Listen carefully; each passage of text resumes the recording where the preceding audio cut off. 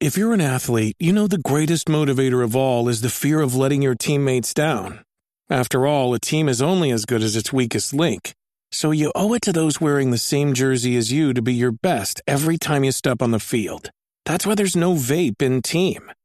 When you vape, you can expose your lungs to toxic chemicals that can damage your lungs. If you're a step behind, the team's a step behind. Brought to you by The Real Cost and the FDA.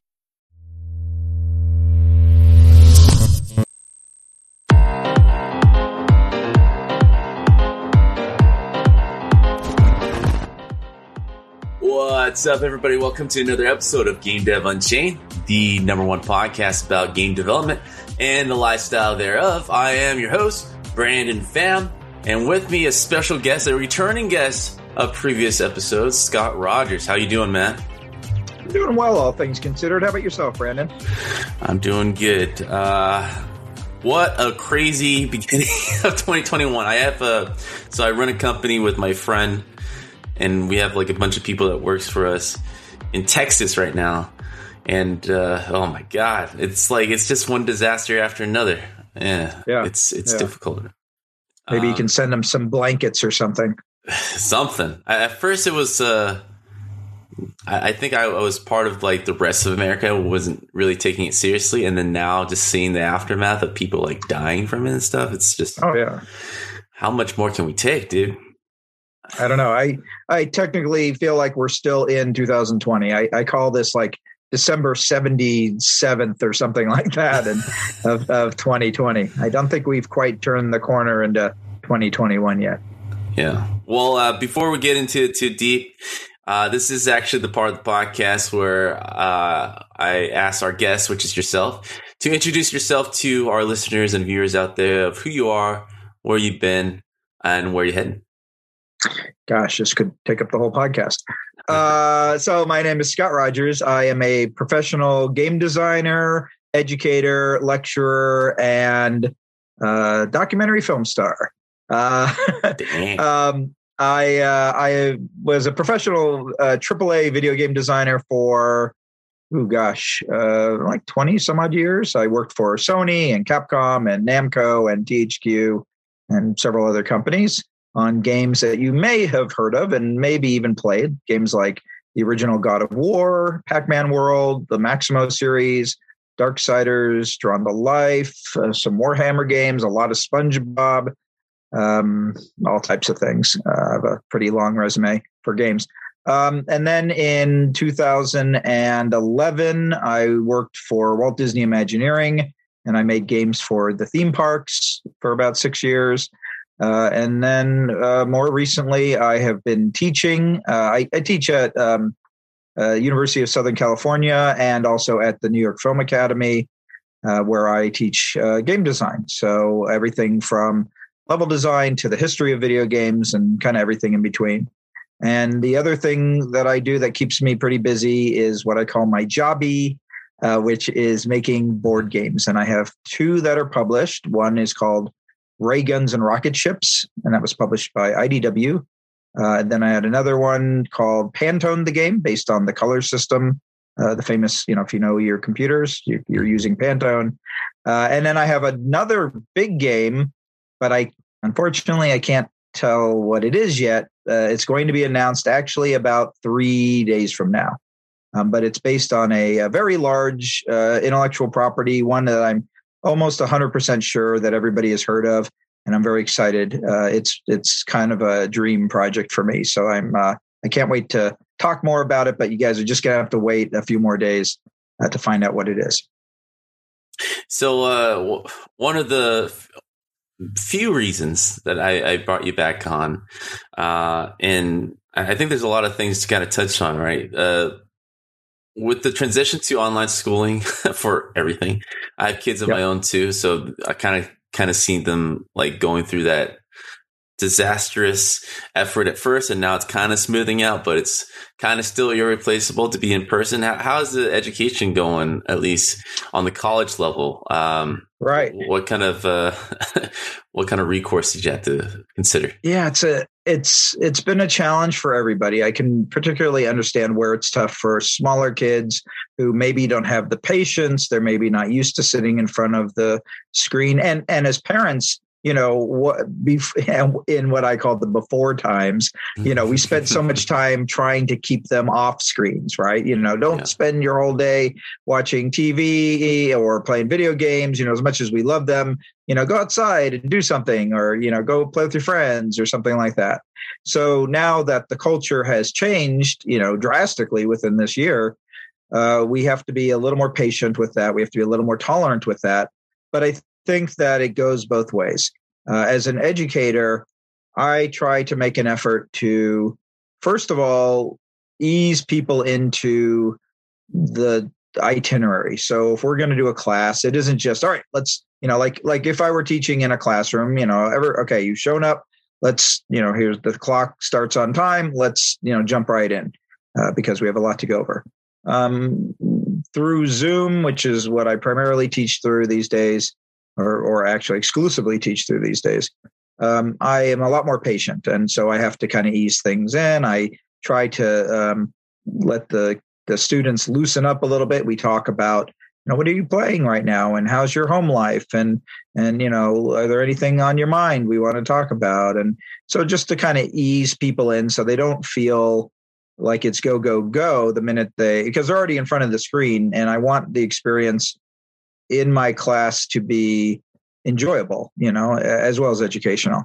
And then I have been doing little things here and there where one of my classes was very much kind of all lecture class. And it worked fine in person. I had taught it for many years in person, but it wasn't working in Zoom. And so I went back and I literally rebuilt the entire class and said, all right, I need to build in opportunities for discussion. I need to build in breaks. I need to build in, all these little things that don't seem like a lot or maybe happen organically in the classroom setting, but they weren't happening on Zoom because just like, anything, people have gotten used to the idea of being polite and waiting their turn. And, you don't want everybody talking at once on Zoom. And so it doesn't encourage exchange. And so I'm trying to do everything I can to kind of encourage exchange. And that's something that the teachers need to let the students know that it's okay for them to engage. And so that's it's not a problem, but it's just something that people, I think, organically forget about because of the format of video conferencing.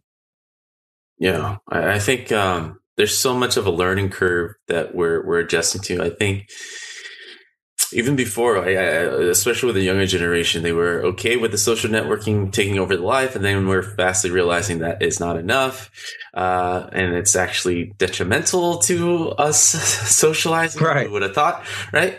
But that actually brings up to the main meat of this topic that I wanted to talk to you about. So I came across some very great insights that you had about VR. And VR, if anything, I believe have gotten a recent boost for a few things. I think because of Facebook taking over Oculus treating their devices like phones. So we're seeing iterations a lot faster, a lot more evolution of that device and more acceptance. And now it's crazy to see how quick of a turnaround now that the Quest 2 doesn't require any wires, any camera setup. That's a huge plus, and it seems to be one step closer for general consumption, right? Right. And well, I would also add to that the interesting thing about virtual reality is people often forget that it doesn't just mean a device with the goggles. Like we are right now, Brandon, you and I are experiencing virtual reality, and particularly, that you have me on your virtual television set and you are sitting in your virtual, secret lair somewhere.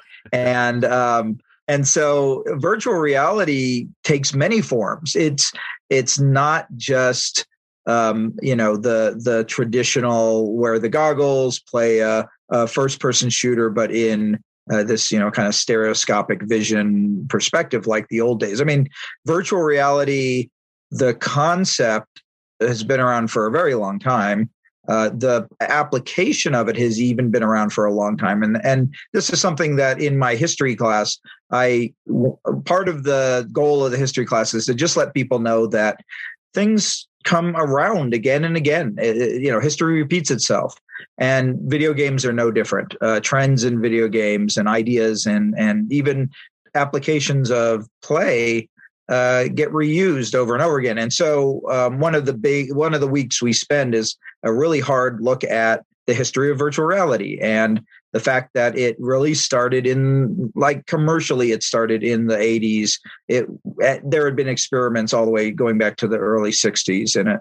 But then it went through, just like the traditional video game industry, it had a kind of a boom and a bust. And by 1992 or 93, it was kind of gone.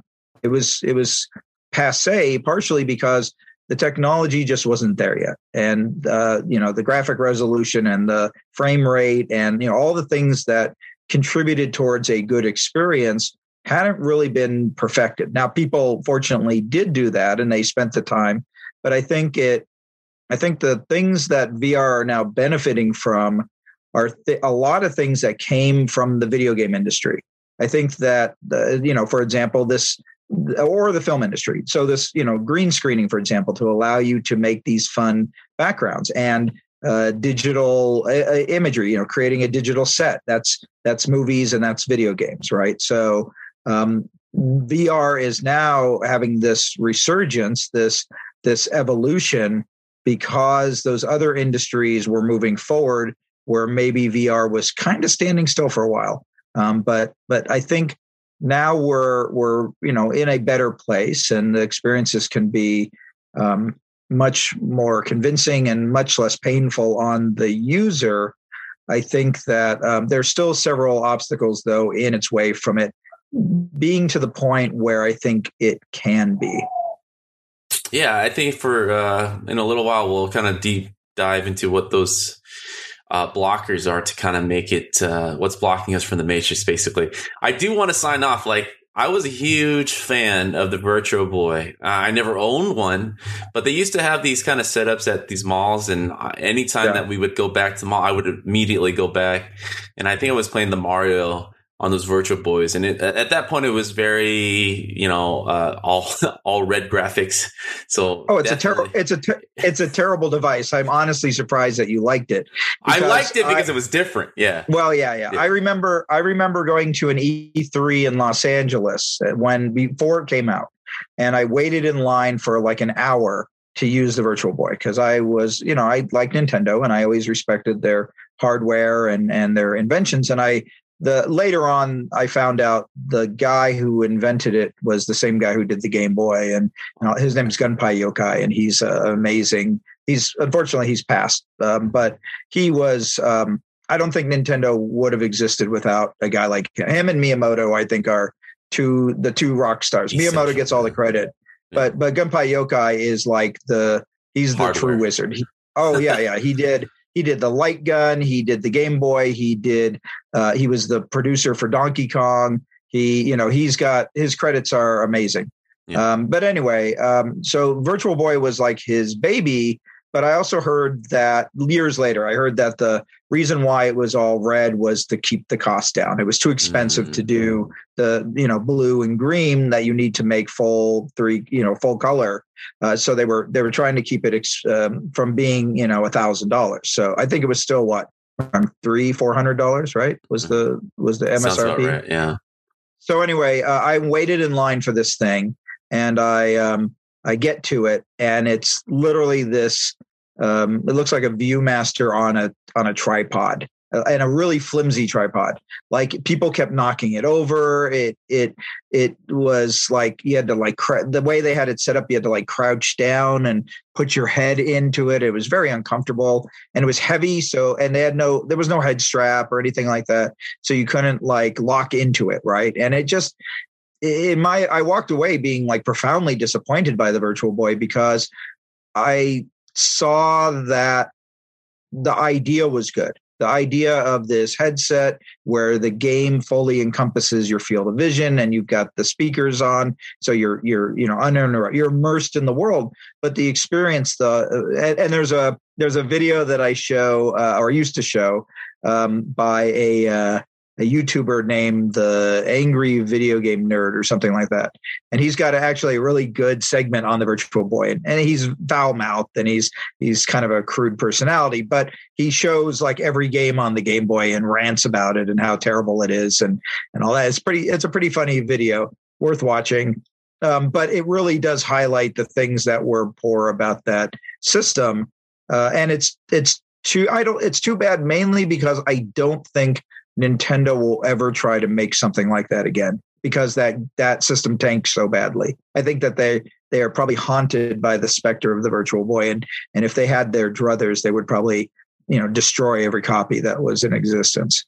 I think Nintendo kept the spirit, at least, of their innovation. I think out of all the console makers, they've been always the one taking the risk. Oh, absolutely. So yeah. I mean, the Wii and all that is, of course, the Switch kind now too. It's killing. Yeah, the Switch, right? Yeah, it's the spiritual successors to the Game Boy. Really is the thing that's amazing about Gunpei Yokai's legacy is if you look at the form factor of the Game & Watch, which is another thing he invented. That form factor has been the basis for every piece of Nintendo hardware, with the exception of. There was one system that wasn't quite, I think it might have been the GameCube or something like that. But like every other piece of technology and hardware that Nintendo has made, really you can see a very clear line between the evolution of the Game & Watch to the two-screen Game & Watch, which really looks like a DS.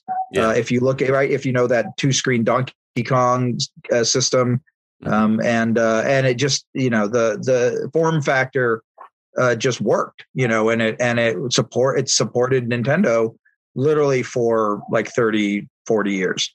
Mm-hmm. So I think Oculus kind of had the same effect, I think, but finally realizing the capabilities of today's technology to kind of make it, less like a toy, but more realistic. I think it was just hampered outside of the core players by the wires, by the setup. Like I owned the original, well, not the original, but the Oculus 2, right? Basically with the wires and camera setup. Yeah. And even though I was excited and I saw the huge potential and had a lot of fun, the setup killed me every time because I don't have a dedicated VR room. I would have to spend 10 minutes to set it up. And that kind of hampered the replayability of the device for me. But then, of course, the Rift S came out and immediately that helped, which is like the dedicated PC version of the Quest.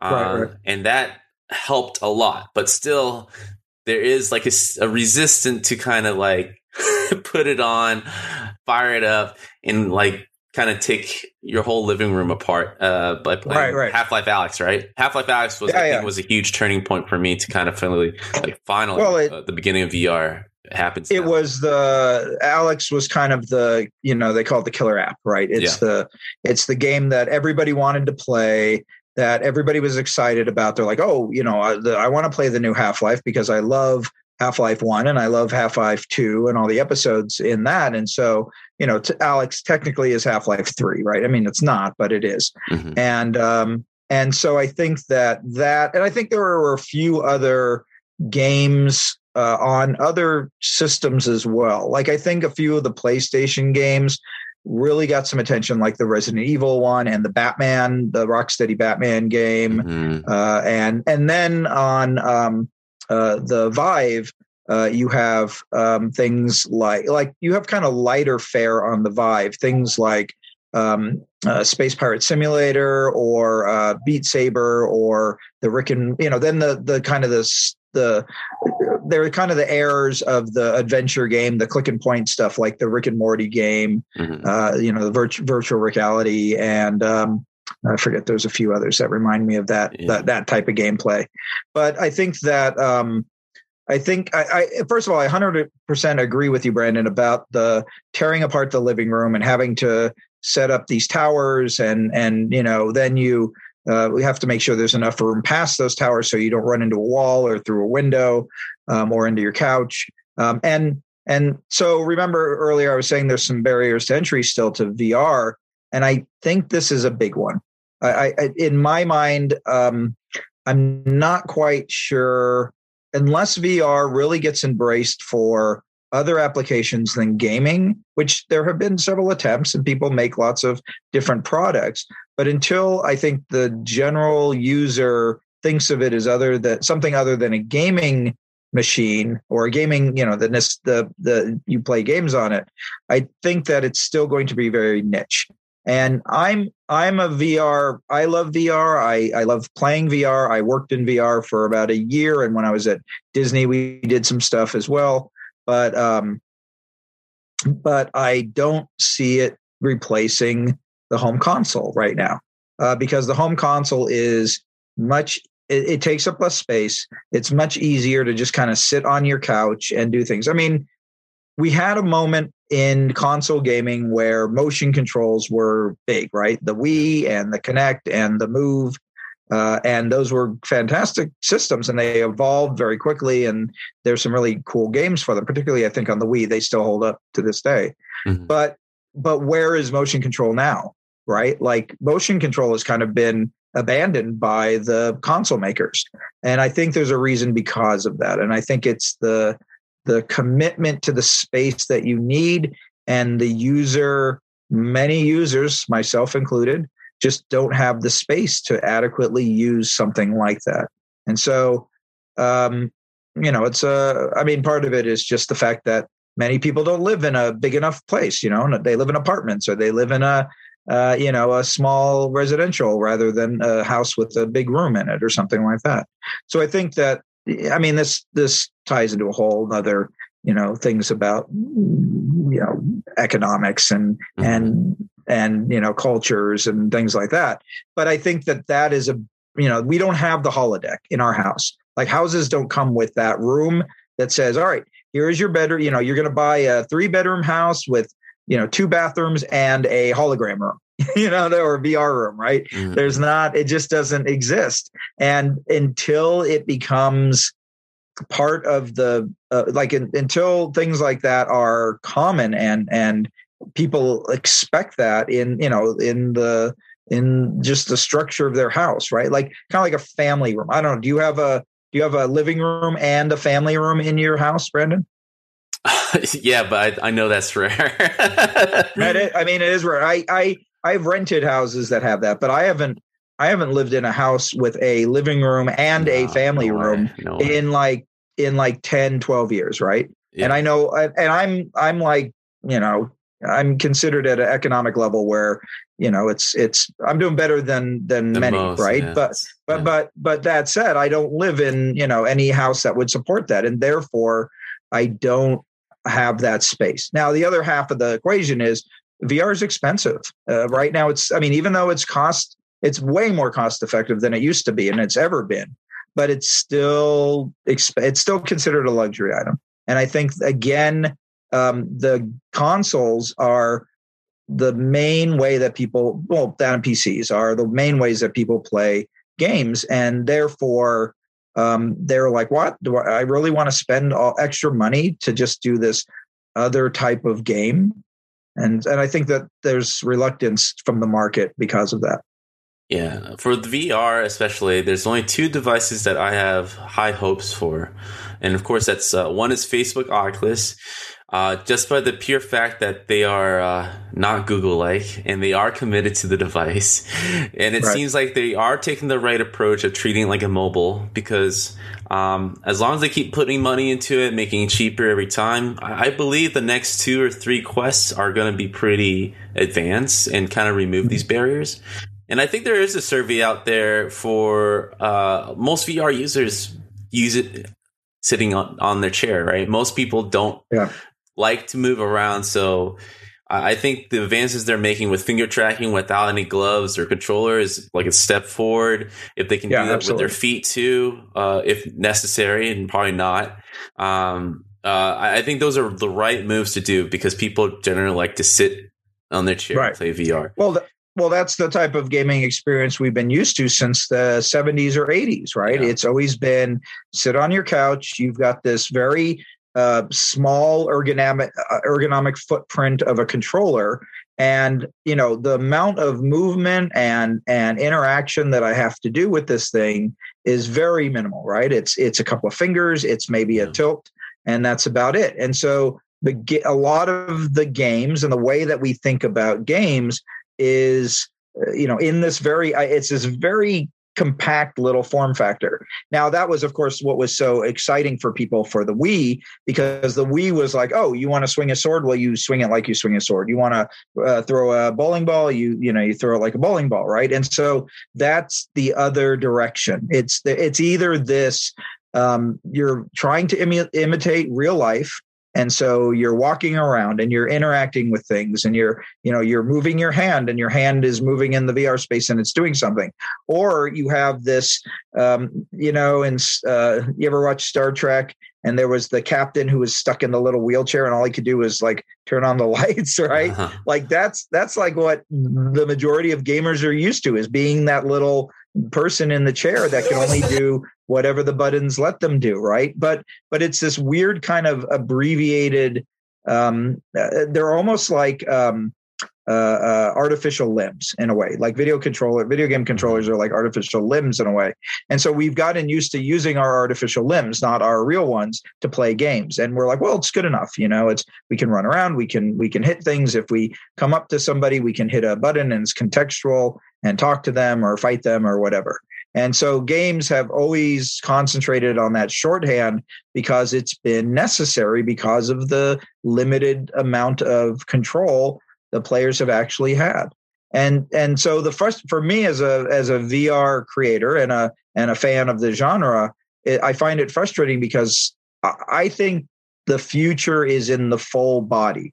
That's for me, that's where the very exciting part of it is that I am not only immersed in the world in my eyes and in my ears, but I'm in there with my hands and my body and the walking around and that. And so the year that I spent making VR was with a company called Spaces, and we were making what is called LBE, location-based experiences. And this is, if you're familiar with at all with the Void. Did you ever do any of the Void stuff, Brandon? I haven't done the Void, but I fully am in support of it. It looks really cool. I'm with you on that. Yeah, the physical presence of VR excites me more than sitting on a chair. Yeah. Yeah, and what was really interesting about doing that, like I was fortunate enough to do many of the Void experiences as kind of homework, and DreamWorks had, or it was called like Dreamscape or something like that. They had a exhibit in downtown LA. And then, of course, the things that I was working on, which we had in Irvine, and then it was in San Jose, and I think even in like Tokyo or Hong Kong or somewhere.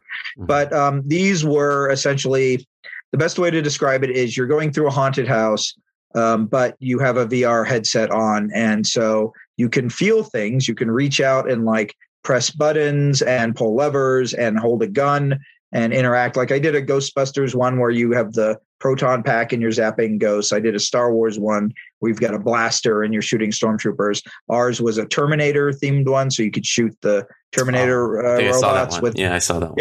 Yeah. It was a blast, right? I mean, literally, it was. You felt like you were immersed in this world. It was like being in a theme park, but a theme park that encouraged you to interact with things. Because if you go to like Disneyland or Knott's or Magic Mountain or whatever, really, you're only doing three things. You are watching, you are riding, and you are buying. Like that's really all the majority of the theme parks want you to do. Now, Disney has been doing some experiments. A few other places have been doing experiments. But the thing that's the big bummer about all this was just as this was starting to become a thing and people were starting to make businesses, here comes the pandemic and everything gets shut down because partially it's the social part, right? We can't go out now and do this. But the other part is that these location-based experiences are very, you have to keep it very hygienic. It's a very high like the cost and the effort in how clean we were very diligent about. We got to make sure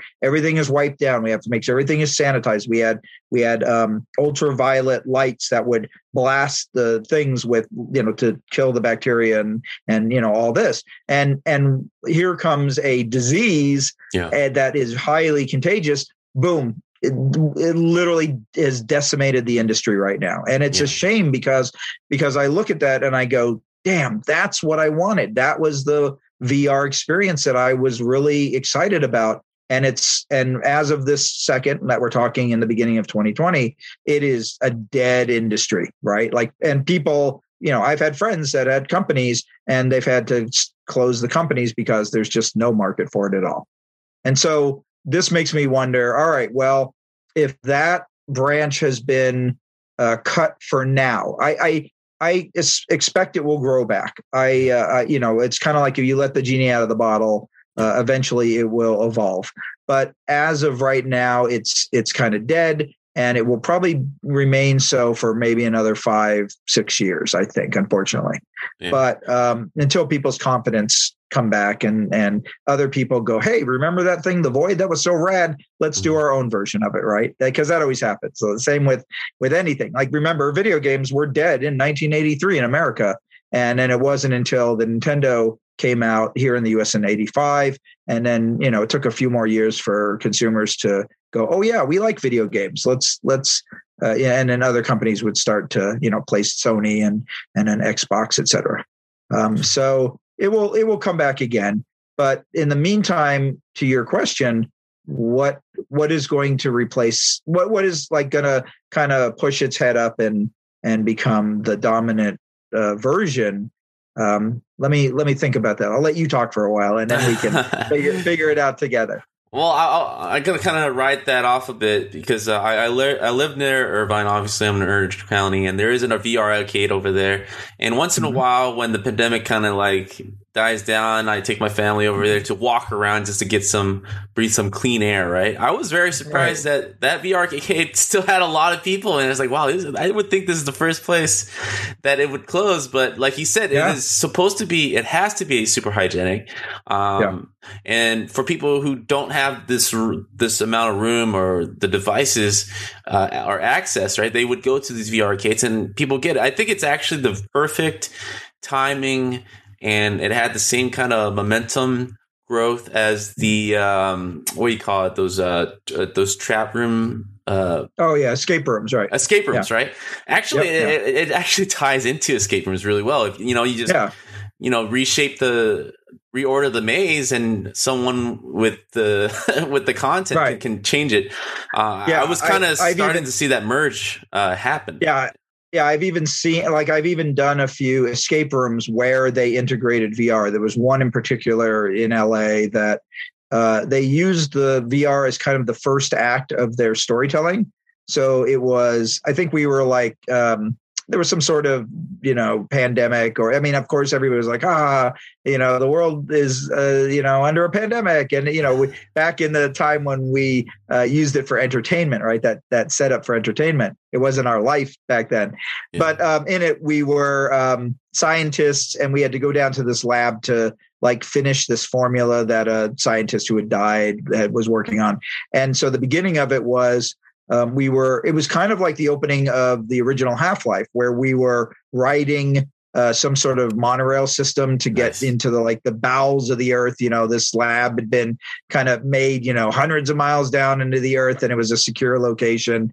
And then, of course, something goes wrong, and the stuff happens on the track, and you get, and then eventually you have to, all right, we're here, and then you take off the helmet, and then you go into this room, right? And so, that was fun. Did the experience need it? Not really. Like, it was just more for storytelling and to kind of get you into the mood, and maybe even give the employees some time to kind of like reset things. Yeah. But it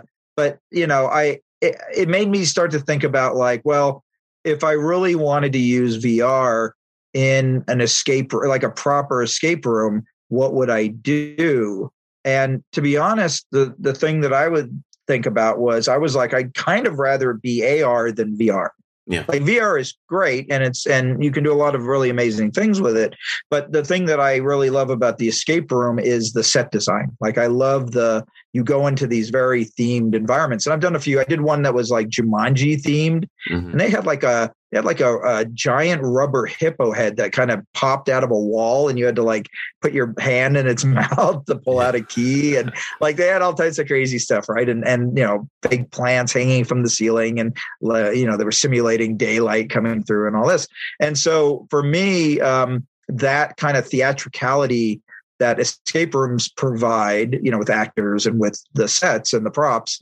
Unfortunately, most of that goes away when you're using VR, because the whole point of the VR is you're letting the computer do that for you.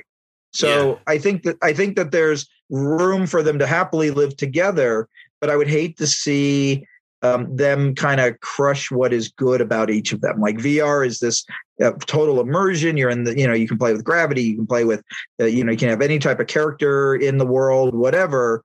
But escape rooms then have this, usually very beautiful set design and cool physical things that you play with and put into things and all that.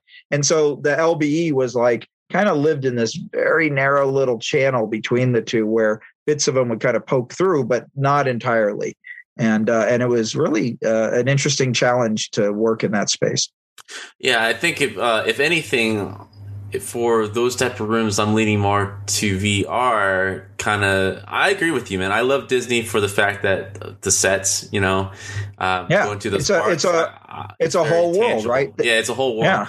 But I think for me, at least production wise, if there's a successful formula to kind of keep costs down, and it's just, moving plywood around with wheels just to kind of create a new experience, and it's up to the virtual reality to take care of like the heavy lifting, then I think at the beginning, it's cost effectively wise, it's actually probably more beneficial for the business to figure that out.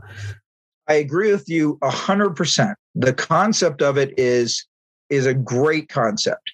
However, there's a few. So first of all, when I was at Spaces, the goal was to have modular sets that were relatively easy to literally, like we kind of were designing things around Lego, right? We were like, all right, if we make it like Lego, and then we were thinking, okay, what kind of generic parts do we need? We need a lever. We need some buttons. We need this. We need that. We need railing. We need whatever.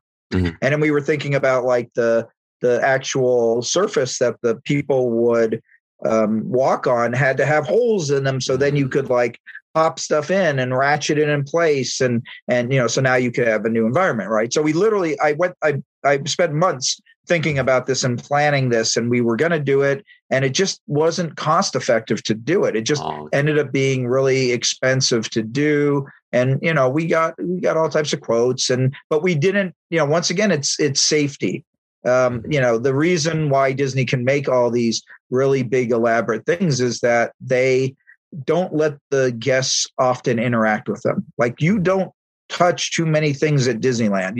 When interactivity, up until I started working at the park in 2011, like the most interactive thing at Disneyland was either the sword in the stone that you could occasionally pull out if you were like a 10-year-old kid and you were in the middle of the ceremony, or there was an apple in front of Snow White that if you touched it, it would activate a sound cue occasionally of the witch, or you had like the Indiana Jones cue where there's the pole and you pull on the pole and the roof comes down a few inches, and that was it. That was like, those were the most interactive things in all of Disneyland when I started working there. And part of our goal was to kind of raise that interactivity up. But the thing that the people at Disney were always saying was like, well, you can't have them touch it because it's going to wear, the paint's going to rub off, it's going to become dangerous because they'll people always, we can't help ourselves. We just pick at things and ruin things. Humans are terrible, but our job was full of diseases, as we've learned. Well, they're not just full of diseases though. They're also just destructive, right? Like you can't, sometimes you can't help yourself, and so we had to go, okay, well, how can we how can we let them use their phone as their hand? that was like one of the challenges. Like we were like, all right, well, let's do that, because that's what video games do. Video games, you're using your phone, you're using your controller as your hand, and let's let them do some very simple things instead with this, And so there was a big project that I worked on for a couple of about almost 2 years, and then unfortunately the funding got cut, but it did get resurrected as an app called Disney Play. So when Disneyland finally opens back up again, you can pull out your phone, you can play all these little games on it, and then there's things that you can interact with in the park. Like the one I did one after I left. And then the team finished up, and then I went back and said, "Oh, I want to try this out." There was I remember one in the Peter Pan queue where it was like, "All right, look around for these wooden carved images," and the game, the app was going to ask you, "All right, what do you see? Where is it?" And then once you kind of answer some questions and kind of tell the app where the position of these things were, then it said, all right, now when you pass by this lantern that's in the line, you'll get a little surprise. And so you walk up to the lantern, you kind of put your phone next to it so the Bluetooth receives it, and the lantern lit up and it played, kind of Tinkerbell noise, and then a little panel slid open in the lantern and there's Tinkerbell, kind of waving at you and that. And it's, it's very charming and it's really cool. It's, this little extra bit of Disney magic that you can do. But it's not the same as like, here is Tinkerbell's lantern. You need to safely transport her back to Peter Pan, and somebody gives it to you, on the other side of Fantasyland, and you have to walk it back, to Peter Pan and hang it up, and then Tinkerbell flies out and thanks you. And that's stuff you can do in VR. That's and that location based, right? Like I can make a little plastic box that I tell you is a lantern, and when you look at it through VR, you see it as a lantern. And it's lit up and it casts shadows and light. And then you eventually can walk your way to Peter Pan, his treehouse or whatever. And when you set it down, then a little animated Tinkerbell could come out and fly around your head, and you're looking all over and it's making 3D, noise and all that, right? So that's the plus of the VR is that you are so immersed in this world that it's indistinguishable other than the graphic fidelity. Like, it's only limited by the frame rate and the skill of the artists that create the assets. Mm-hmm. I think what we're seeing with the pandemic, and you kind of were touching on this a bit, we are living in a virtual reality now, 100%. I think close to 100%. We're interacting with each other, and we're in the Matrix. We're in the Matrix right now. But like you said, you're like, hey, I want to get in the Matrix. But the thing that we forget about the Matrix is the real bodies were like plugged into those batteries, right? Yeah. And so that's kind of like where we are. We're like stuck, plugged in at home. I don't know about you, but man, I haven't been inside a store since March of last year, right? I'm considered high risk, so I don't play. I'm playing it safe. Yeah. But I get up, I walk 5 feet to my computer. I teach my class. I walk downstairs to the kitchen. I eat meals. I walk my dog around the block, and I come back. And I'm in a battery, right? I'm in my little bubble, as it were, and not going anywhere. So this VR, this virtual reality, so I can go online, I can go anywhere, I can talk to people all over the world, I can play board games with them through Tabletop Simulator or Tabletopia, or even if I set something up and point some cameras at it, so I can still do the majority of the things that I enjoyed doing in the before times. It's just my footprint of where I move has been significantly reduced, right? I used to commute like an hour one way each day to work at school to teach in person. And now I just do it, and I have kids in Myanmar and India and China. And, I'm teaching to people all over the world rather than, them having to come here to Burbank. Mm-hmm. Yeah, it's definitely a huge change for everyone. And even if we are slowly rolling back into the office, there's a huge percentage from the before times that are going to be still at home. And I think everyone is realizing, all right, how do we better this experience? And if Facebook is what I think they're doing with the Quest 2, they're at the forefront of trying to make this virtual experience a little bit more interactive, a little bit better, which is, I think now more people are actually in open arms to kind of figure that out. I do want to touch upon the next topic that you kind of spoke about. I am actually agreeing with you about ARs. My thing about VR is that it can't be a mobile phone success where everyone has one until AR is a success. And it could be as soon as the next iPhone comes out, right? Like in terms of AR, it feels like iPhone, Tim Cook especially, have shared his interests and actually a big believer behind AR and seeing it as part of the future. I would love to kind of hear your thoughts about how AR plays as part of this whole augmented reality, virtual reality transition here. Well, you have to think about this, Brandon. What are right now, as of February 2021, what do you think are the two most successful applications of AR in the world? Okay, I want to hear you if your thoughts line up with what mine are. I think they're mostly games, right? Is it Pokemon, as far as I'm concerned, or are you talking about like actual other type of? I'm talking about other things that would, because the trick for AR is, once again, has not been universally embraced. Although I believe through these two these two applications, they are at the level of penetration where kind of the rest of AR needs to get to. Oh shit. So I'll give you a hint. You're using one of them right now.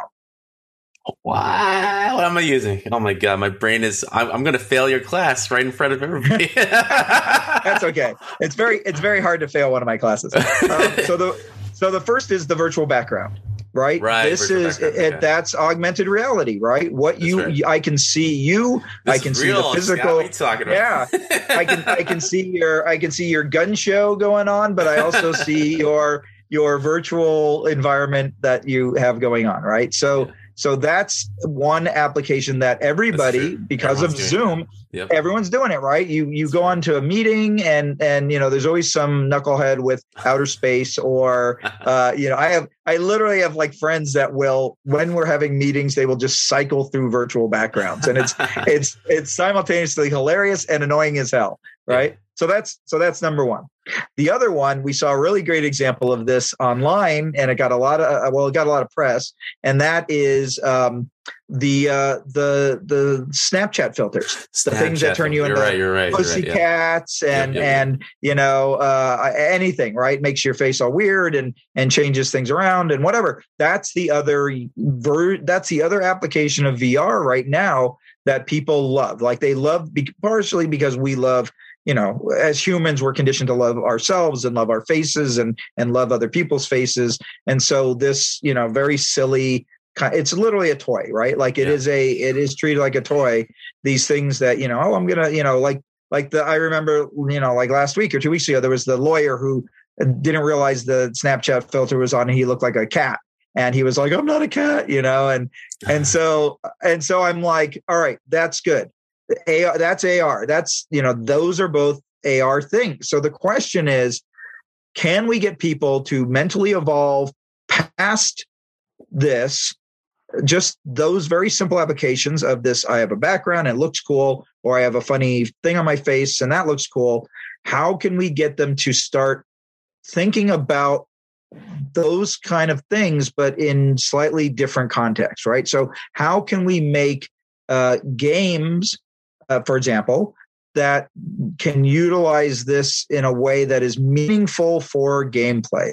And I think that once, when somebody figures that out, then it's going to become much more embraced, and it will eventually get to the point, like there are AR games, right? They've been around for a while, since the early 2010s. There was like tabletop AR, which had little tanks that, you get, oh, look, there's my desk and it's being invaded by aliens and I can shoot them with a little tower defense.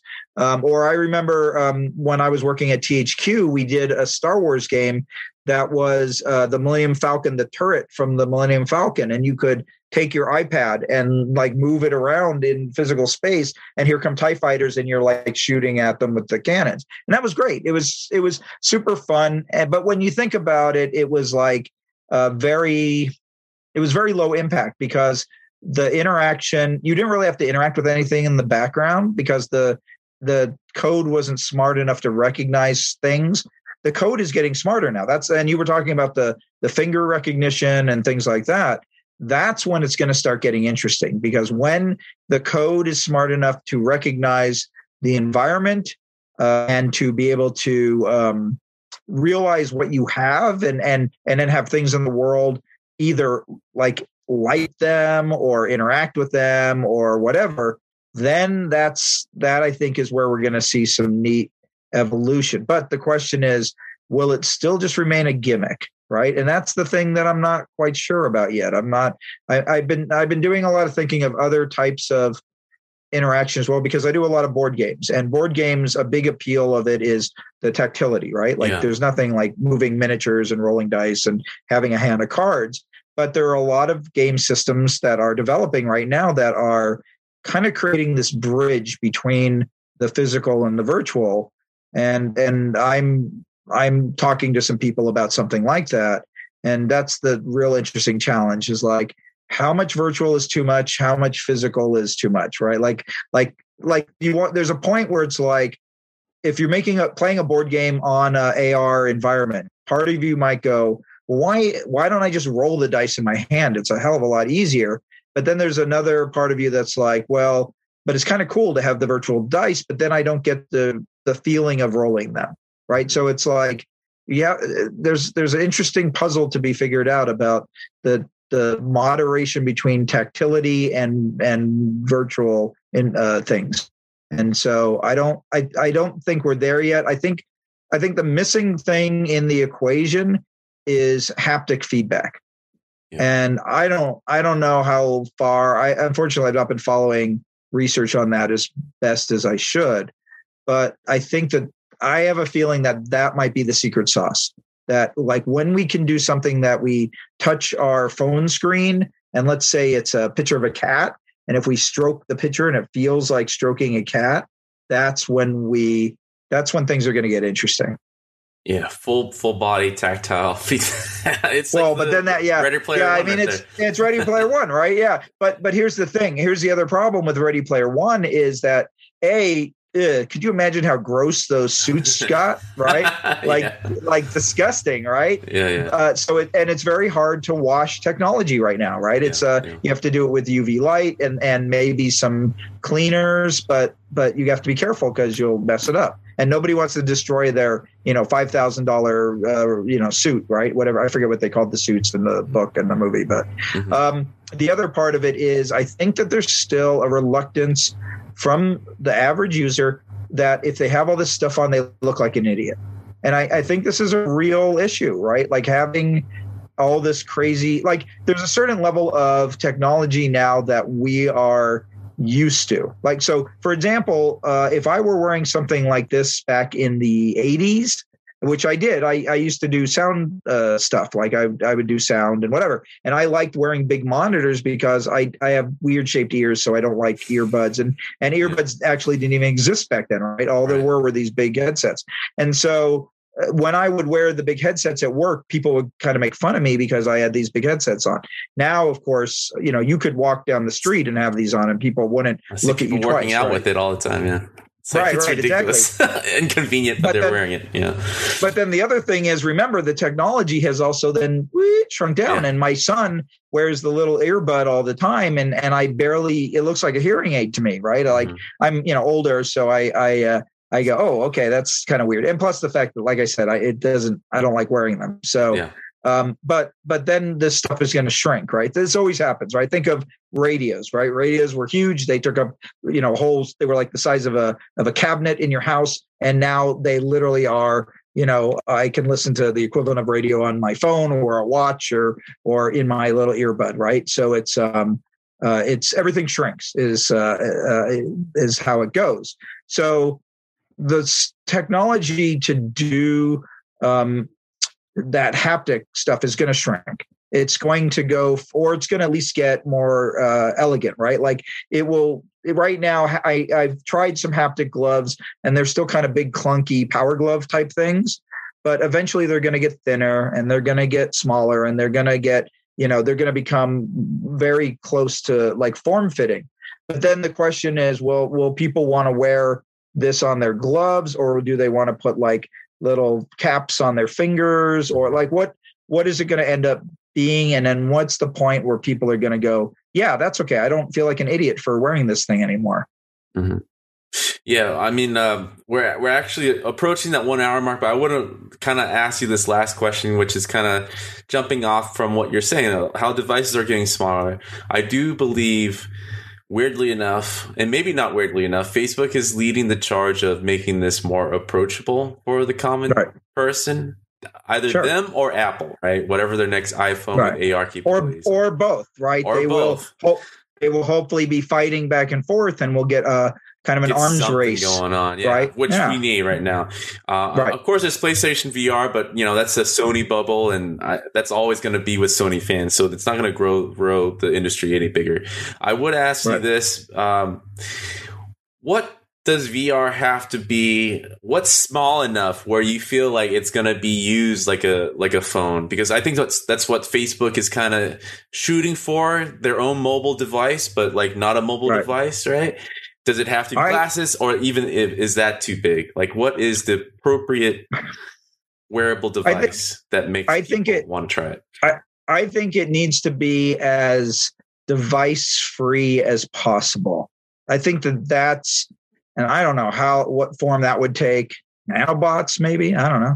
But like, I think what the problem, the cool thing and the problem about science fiction is it shows us what we want, and it gives us a kind of a target to shoot for. And then we have to figure out like, okay, how do we get there? So in my mind, the AR VR interface that I think is the best models are the holodeck in Star Trek, and the bits in Iron Man where he's kind of, or Minority Report, right, where they're kind of like, moving stuff around with their hands, so they don't, in Minority Report, I forget if they put on a glove or something. They might have like a glove with little lights on the fingers or something. Mm-hmm. But I could imagine, rather than having a stupid remote that I never know where the freaking button is, right? I can imagine sitting on my couch, right? So going back to what we were talking about the user wanting to be comfortable, and me just reaching out with my hand and going, all right, I'm gonna change the channel, right? It's essentially Tinder, but with TV stations. And then, I want to turn up the volume. I just do a little hand twist and that, and I think that the just like video games and just like VCRs, were television centric product. I think that if we can get a finger quote VR television or an AR television, that might be the thing to get people to embrace this technology more wholeheartedly. Because right now in Western civilization, the television set is still kind of the heart of the home. Yeah. And we have our phones, and we're doing things on our phones individually, and the TV is still kind of a shared experience, right? Yeah. And so we play games together on it, we watch things on it together. What we might even have Skype or Zoom or whatever set up on it, so we can talk to grandma. Get everybody in the family together to say hi and wish them happy birthday. So I think that a piece of technology that becomes central to the user's lifestyle is going to become, I think that's when we'll see the breakthrough. It's kind of like, it's a funny analogy, but VHS was kind of a struggling technology until pornography came along. and porn, for better or worse, has always been porn got people interested in online. Yeah. Porn got people interested in VR. Porn got people interested in VHS and DVD and CD, right? Like like, I hate to say it, but keep your eye on what porn is doing, because they are always at the head of the curve. Right. It's there we go, like people. Keep your eye on porn. Watch more porn. No, but I'm serious. Like from a technology embracing society, the community. Yeah. Constantly they're looking at the content and how it's used and picking the things that are winning and are going to capture the audience. And so they often cater to that. And so if you watch those technologies, then that will give you an indication of eventually, I think, where the audiences will go. Yeah, I completely agree with you. Either porn or Half-Life Alyx, content is king. Right. And it is the driver for most technologies. Like you can have the best hardware in the market, but it doesn't mean anything if it doesn't show up. I think we kind of see it with Stadia, right? Stadia, if anything, should have been the king of the land, with Google backing it with cloud servers like crazy. But, they got it killed off too early, in my opinion, without showing exclusives. It's too bad. There will be another version of it. It will be called something else. It will come back, just like, the streaming. The dedicated streaming gaming has existed even before Valve. Like, I remember play systems back in the mid 2000s that were like, stream Sonic the Hedgehog on your computer and you can play that and have your friends watch. So this stuff has been around for a while. It takes some time for the right application of it to hit. And then once that hits, then everybody's going to jump on board because they don't want to be left behind. So the real trick for us as people who are trying to pay attention to trends in technology and trying to make sure that we are part of it because we want to make content for it and create businesses around it and things like that, or even just express ourselves. I always say, just keep your eyes open, right? Watch and read and try to follow rabbit holes. And eventually, if you make enough bets, one of them is going to pay off. So just keep paying attention, and then when you find something that you think could be good, and participate in it, start making stuff for it, and then hopefully that will. It's a symbiotic relationship, right? Like software developers, game developers can't exist without hardware developers. Hardware developers can't sell product without game developers. Mm-hmm. Well, I want to thank you, Scott, for coming on and chatting up. It's always insightful to have you on. It's exactly what I was hoping for. This is the part where I kind of shut up, hand over you the mic to promote, give attention to.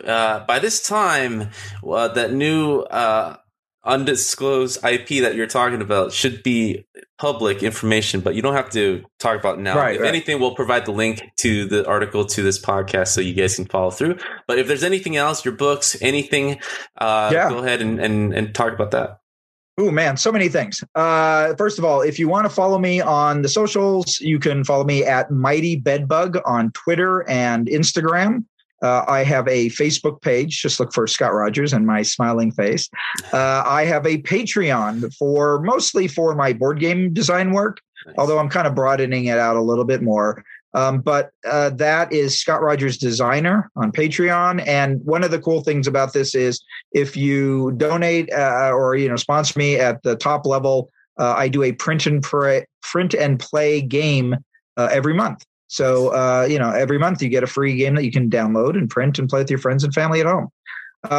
Also, you can, if you want to read more about, I've written 2 books. One is called Level Up, The Guide to Great Video Game Design. The other is called Swipe This, The Game to Great Touchscreen Game Design. And both of those are available on Amazon or wherever books are sold. If you're interested in more of my board games, there's Ray Guns and Rocket Ships and Pantone the Game, which also are both available at game stores and on Amazon. You can play my back catalog, although I don't make any money off of that. I do some other things that might be of interest to your audience, which is through the New York Film Academy, I run a program called Masters of Game Design. It is a speaker series in which I interview influential and famous creators about their careers in video game design.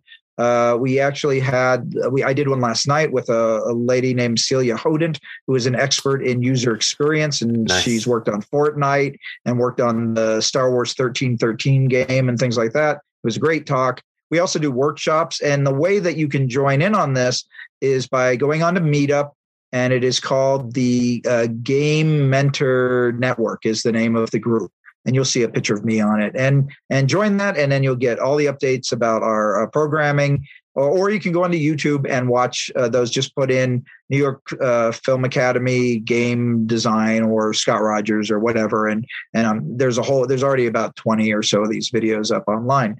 But they're really great. They're with people like Bill Roper of Blizzard and Elon Lee, who did Exploding Kittens, and Nice. The guy who runs Insomniac, whose name I'm blanking on Ted right Price. now. Ted Price, thank you. Yeah, or guys like Rafe Koster or Stone LeBrand, or these are all creators that have very long and fascinating careers in game design and are worth listening to. Awesome.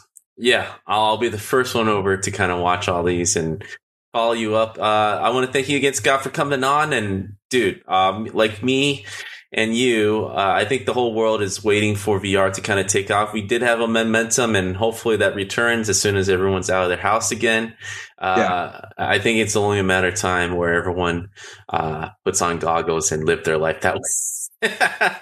Living their best virtual life. Exactly. Exactly. If anything, the last 2 years we needed that escape for outside our walls. Well, we'll get there again. I'm a hopeful guy, and I'm sure that we will get back to it. We just gotta be smart, be safe, and take care of each other. Well, amen to that, man. Thanks a lot, dude, and have a good night. Thank you.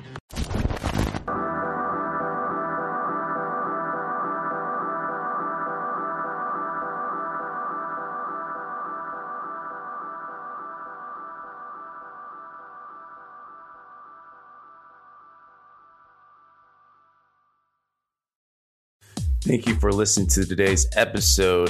If you are liking the podcast, go to the Apple iTunes store and give Game Dev Unchained a 5-star rating. This will help spread the joy and love and exposure for the podcast, and we thank you very much. If you want to continue the conversation, go to our Discord, which can be found on our website, www.gamedevunchained.com.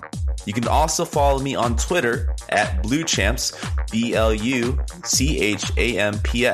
You want to catch these episodes live every Tuesdays and Thursdays, go to twitch.tv/blue_champs. Email me any of your concerns or questions that you want me to read aloud at the beginning of each episode at info@gamedevunchained.com. And if you want to further support us and help unlock the next feature, which is the voicemail feature, go to patreon.com/BlueChamps. This gives listeners a chance to kind of call in, leave a message for both me and the guests to answer your deepest, darkest questions and comment on your deepest, darkest secrets. Thank you, everybody.